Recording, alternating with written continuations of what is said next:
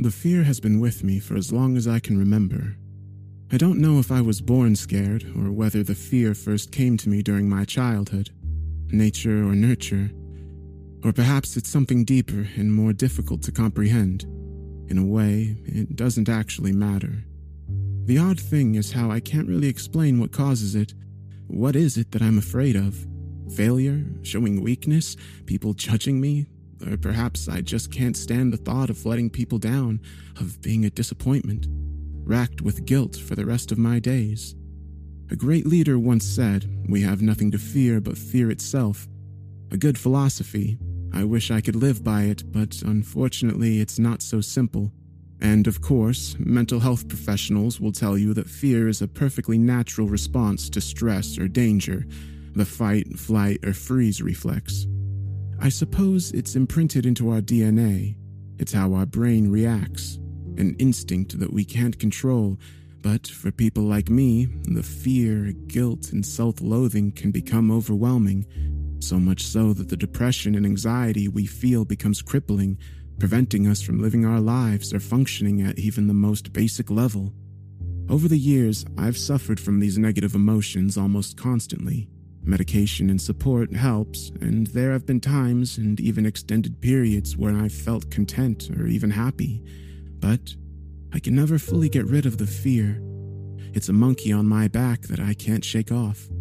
The story I'm going to recount here isn't an easy one to tell. The incident was the worst time of my life, and I count myself very lucky to have survived it. I've experienced acute mental health episodes before, of course, periods when I've felt so low that I couldn't wash, eat, or even get out of bed for days at a time. Nevertheless, I always knew I could get through these dark periods and come out the other side. But what happened to me last year went way beyond anything I'd ever suffered before. It was as if all my worst fears and nightmares came to pass all at once, and I was no longer fighting demons inside of my own head. For those terrifying couple of days, I was stalked and terrorized by a monster that was all too real. Was this beast a physical manifestation of my depression and paranoia, or an actual demon sent from the depths of hell to torment me? I cannot say for sure, but nevertheless, I think it's important that I tell my story, if only to give hope to others facing the darkness, because no matter how bad things get, there's always a way back. I was at rock bottom when the beast came for me. My long-term partner had left me following a messy breakup, and I fell into pieces of despair and self-pity. I couldn't function properly and missed a lot of work.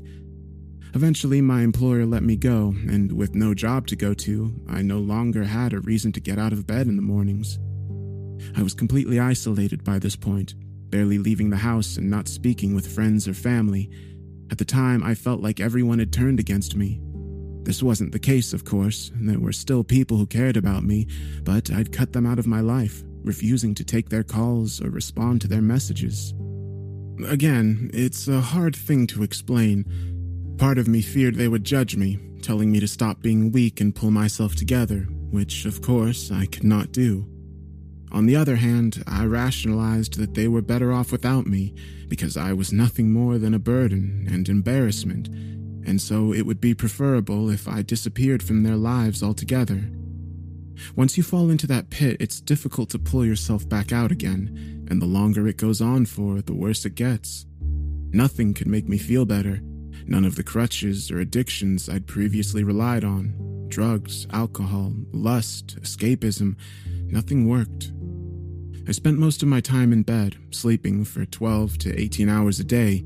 Sleep was the only escape I had, the only peace I could find. The world of dreams and memories of better times brought me some respite, but it never lasted. The worst part was waking up. This was when I remembered who I was and all the problems I had, and then the fear would hit me like a ton of bricks. The pressure I would experience in that harsh moment of reality would be intense, making me feel like a tube of toothpaste being squeezed ever so tightly. I would lie in bed with the duvet cover pulled over my head, physically shaking and flinching at every slight noise outside of my bedroom window. I didn't wash, barely ate, and anything that did pass my lips wouldn't stay down because my stomach was twisted in knots. This went on for several days, and my mental state only deteriorated as time went by. Before long, my paranoia kicked in. I'd run out of food and essential supplies, but I couldn't leave the house to even go to the shops. I thought that people were out to get me, that they would stare at me in the streets, judging me and talking about me in whispered tones, saying I was disgusting and pathetic. I feared I would be spat upon and physically attacked if I stepped outside my front door. I stopped going online too, fearing the trolling, abuse, and threats that would inevitably follow, as the keyboard warriors sought me out to pile on the hatred. All I wanted to do was hide away under my covers and forget the rest of the world existed, but there was no escape for me. Things took a more sinister turn on day 5. That morning I worked up enough courage to peek through my bedroom curtains, hoping that the sunlight would awaken something inside of me, but I could not see the sun, or anything else for that matter. Instead, there was a low and close mist, so thick that I couldn't even see the far side of the street. It was an odd phenomenon, a bizarre pattern of weather that I hadn't expected to witness. In retrospect, I should have realized there was something unnatural and ominous about the thick and stifling mist, but on that morning, I felt a strange sense of calm. The mist seemed like a cloak, protecting me and sheltering me from the cruel world beyond. For a brief time, I felt just a little bit safer, but of course, it did not last. I slept most of the day, drifting in and out of consciousness, finding brief periods of peace and respite before the inevitable pangs of anxiety and self-loathing returned with a vengeance. It was after dusk before I opened my curtains again. The mist hadn't lifted. If anything, it had grown thicker, appearing like a dense fog that would choke out all light and life if left unchecked.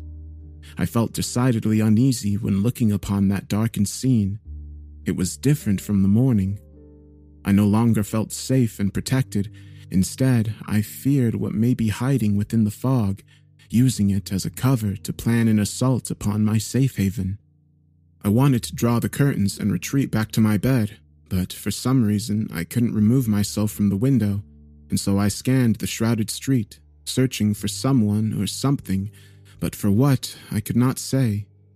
After a few minutes, I spotted something moving behind the mist, a dark shadow of immense size shifting slowly but purposefully on the far side of my usually quiet suburban street. I couldn't make out who or what it was, only that he was big and lumbering, a menacing figure circling the perimeter, searching for weakness, looking for a way in. I found myself frozen in fear, too terrified to avert my gaze or move away from the window. Eventually, the shadowy figure left, melting away into the mist and apparently disappearing as quickly as it had emerged. I wasn't convinced, however. Somehow, I realized it was still out there, lurking somewhere just out of sight. It would be back. I was certain of it. Finally, I moved away from the window, drawing the curtains tightly. In my panicked state, I tried to work out what to do next. I considered calling the police, but I couldn't face switching on my phone, as I feared what would await me, imagining a deluge of abusive messages and comments from anonymous people online. For reasons I could not explain, the thought of making a phone call and speaking to another human being scared me even more than the shadowy interloper stalking the streets. And besides, what would I tell them? The police would surely think I was crazy, and maybe they'd be right. So, in the end, I did what I always did. Nothing. Instead of reaching out for help, I retreated back to my bed and hid my head under the covers, seeking solace in the world of my dreams. I don't know what time I awoke. I think it was the next morning, but it could have been the afternoon. To be honest, I no longer had much of a concept of time. The first thing I became aware of was the smoke in my room, or at least I initially assumed it was smoke. I found I could not breathe because the air was so dense and stifling. I thought my house was on fire, but I could see no flames. Coughing and spluttering as I sat up in my bed, I struggled to adjust my eyes to my changed environment. In a panic, I made my way to the window and drew back the curtains. The fog was all-encompassing now, so dense that I couldn't see 2 feet in front of me. I soon realized that the mist had entered my bedroom, somehow permeating through my double-glazed windows and solid brick walls. I covered my mouth and nose with my hand, coughing as I struggled to breathe. I retched, feeling like I was going to be sick, but there was nothing inside my stomach to bring up. I couldn't believe this was happening. This had been my safe haven, my retreat from the cruelty of the outside world, but no more. Whatever this was, it had broken through. The mist was choking me, squeezing me to death within my last refuge. My whole body shook uncontrollably as I retreated, wrapping myself tightly in my duvet, covering my head in the vain hope that the thin material would offer me some sort of protection. I shrouded myself in darkness, whimpering softly and telling myself it was going to be okay, that I would get through this. I would have prayed if I believed in God, but my bleak nihilistic worldview had taken that option away from me. I felt myself fading away as the darkness took me, and I drifted out of consciousness. I knew it was nighttime when I next awoke. Even after I removed the duvet cover from my head, the world was still cloaked in darkness. It seemed to me like the last rays of light had been sucked out of existence. I shivered and coughed as I emerged from my bed. The fog now filled up my room, and I struggled to take every breath. The stench was awful, too. I hadn't washed in several days, so it would be fair to say my sweaty body smelled pretty right by this point. But it wasn't just me. My nostrils were overwhelmed by the foul odor of what smelt like rotting flesh. The vile stench of death was all around me. I couldn't escape it, nor could I identify its origin. I dry-heaved into the waste bin, unable to bring anything up, but still feeling the fear and pain as my whole body trembled. I don't know why, but I knew I needed to go to the window, to look out and see what was out there, to witness the foul beast that I knew was coming for me. I slowly reached for the curtain with my shaky hand, sheepishly pulling it back to reveal what awaited me behind the thin pane of glass. The fog was thick as ever, yet I could clearly see the figure emerging from the mist, walking towards my home with a steadfast determination, entirely focused upon their target, which, of course, was me. I felt raw terror pulsating through me as I saw them clearly for the first time, an army of zombie-like ghouls moving with purpose, their pale skin, bloodshot eyes, and sadistic grins chilling me to my very bones. But these weren't strangers. I knew each and every one of them. Schoolyard bullies, ex-partners, former bosses, and estranged family members. They were all people from my life, people who'd hurt me in some way or another. Seeing them all again brought all the painful memories flooding back, but these weren't just people anymore. They'd been transformed into something much worse, a wicked army under the control of an entity that was truly evil. I dreaded to think what hellish being could have brought all these troubled souls together, but it didn't take long before the hideous creature decided to reveal itself. What walked out of the mist was like something from a nightmare, or perhaps what nightmares originally came from. The monster's horrifying appearance encompassed my very worst fears, like it was a physical manifestation of my primal terrors, or an unnatural monstrosity that could have been stitched together by Dr. Frankenstein himself. It stood tall at over 7 feet in height, walking on sturdy bird-like legs, both adorned with razor-sharp talons. Inexplicably, its body and torso were those of a black bear, covered with thick, matted fur, with powerful arms extending to form a grotesque embrace, claws ready to rip and tear. I looked up to its hideous face and was left breathless by what I saw. The monster had a protruding snout filled with rows of sharp, crocodile-like teeth, and its eyes, those demonic eyes, burning a hellish shade of red. Its sadistic glare cut right through me, as if the beast was staring directly into my very soul. The zombie-like drones halted their grim death march and cleared a path for their master, allowing the monster to stride forward, its hateful eyes focused entirely upon me. The wicked servants smiled cruelly as their master led the way, and the monster laughed, emitting a sadistic cackle that filled the air, reverberating through the once peaceful street and terrifying me more than anything I'd experienced up to that point. I couldn't bear it anymore, and so retreated from the window, hoping against hope that I could shut these monstrosities away. I told myself that they wouldn't be able to enter, that they couldn't infiltrate my home, but of course I was dead wrong. I heard a loud banging on my front door that made me jump, and a moment later I trembled in terror as I heard it swing open. It was inside my house, having breached my defenses with virtually no effort expended. This was fight or flight, except I had nowhere to run and no energy to defend myself. Instead, I froze, cowering in the corner, cradling my body into the fetal position. I listened in horror as the beast tore through the corridor of my small bungalow, its talons ripping up the carpet floor, its deep, bellowing laughter bouncing off the walls. It soon reached my bedroom door, standing on the far side, with only the thin wood between me and the vicious beast. There was no lock on the door, and I had no means of defending myself. My brain was running at 100 miles per hour, and I finally burst into action, jumping up and grabbing my phone from the bedside table, before darting across the room and jumping into my closet, slamming the door shut behind me as I curled up into a ball and cowered in the dark. It was pathetic. I knew as much. The monster would soon find and destroy me. Of course it would. It was like I were a defeated army, constantly retreating before eventually being cornered and making a pitiful last stand against an undefeatable enemy. I took long, deep breaths, the sweat pouring from my every pore, and my whole body shaking uncontrollably as I awaited my inevitable fate. The beast kicked open the bedroom door, and I felt the terrible thud as it brutally invaded my sanctuary. Its deep, cruel cackle was deafening now, and the foul stench it brought with it overwhelmed my nostrils. I felt like I was going to pass out. Perhaps this would be a fitting end to my miserable existence, I thought. Like a coward, I'd spent my whole life running away from things, hiding away from everything unpleasant and frightening. But now the brutal world had come for me, and I had nowhere left to run or hide. The monster was on the other side of the closet now, its sharp talons clicking against the floor. I could see the huge shadow it cast through the gap underneath the door. It had stopped laughing, instead breathing heavily as it stood in the front of the closet, preparing itself for the final assault. I don't know why it delayed launching its attack. I suppose it was toying with me, prolonging my misery for its own sadistic pleasure. I couldn't stop thinking of its sharp claws and teeth, of what it would do to me, tearing and ripping me to shreds and feasting upon my raw flesh. Did I deserve this fate? Had I done anything so bad to justify being killed in such a savage way?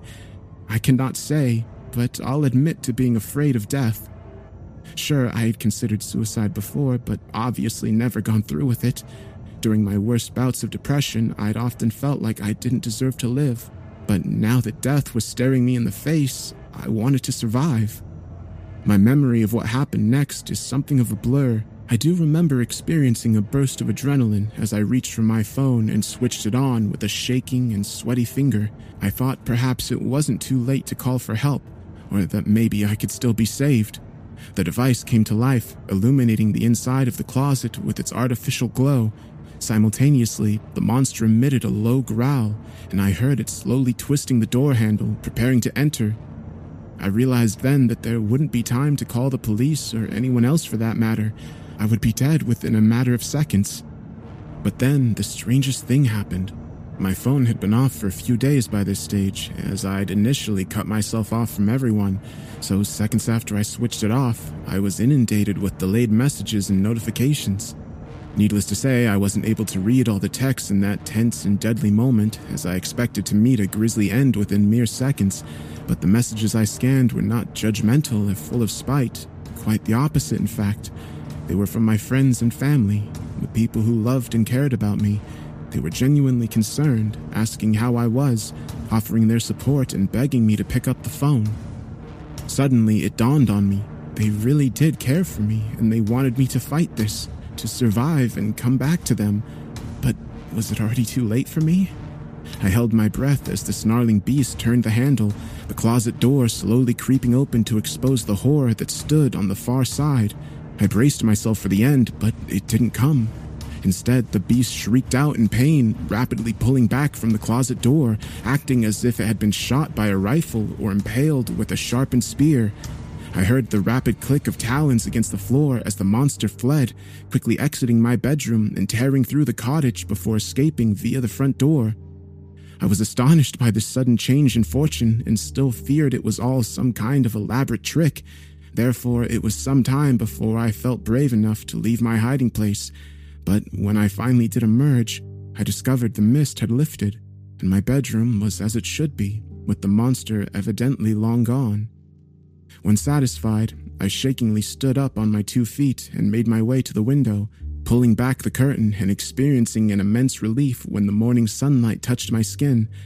For the first time in days, I felt like a human being once again.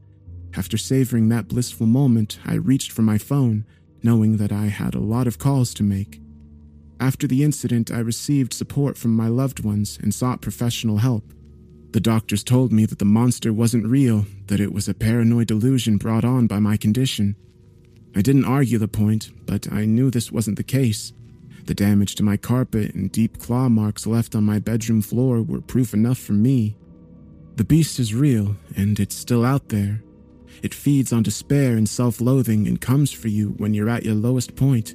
I've no doubt that it would have killed me if I hadn't switched my phone on at the last moment. The message of support and love brought hope to my heart, and this hurt the beast, forcing it to retreat. I know it will be back one day. Right now, I'm feeling okay, but depression doesn't have a permanent cure, and I know I'll face new challenges in the future.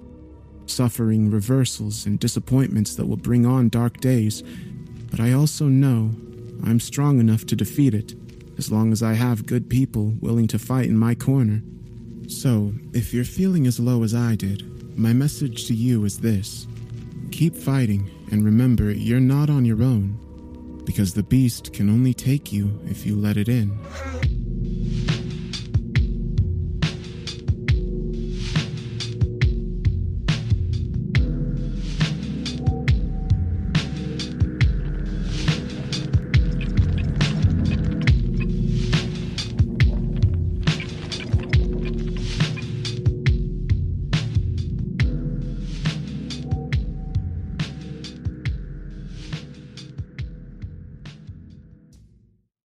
Item number SCP-5186. SCP-7160. SCP-7533. Object Class Euclid. Keter. Safe. Special Containment Procedures. Spreading across the hemisphere and kicking up vast amounts of ash and dust. The only thing I could hear was 7219 laughing. Do you remember your name?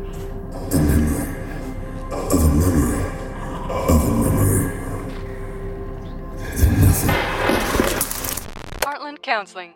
Appointment update. I feel them again. Heartland Counseling. Appointment update. They're in my ears! Heartland Counseling. Appointment update. Nobody understands! SCP Archives is a weekly fiction podcast. Each episode, we dive into the strange, the unknown, and the... Find us on Apple Podcasts, Spotify, or at scparchives.com.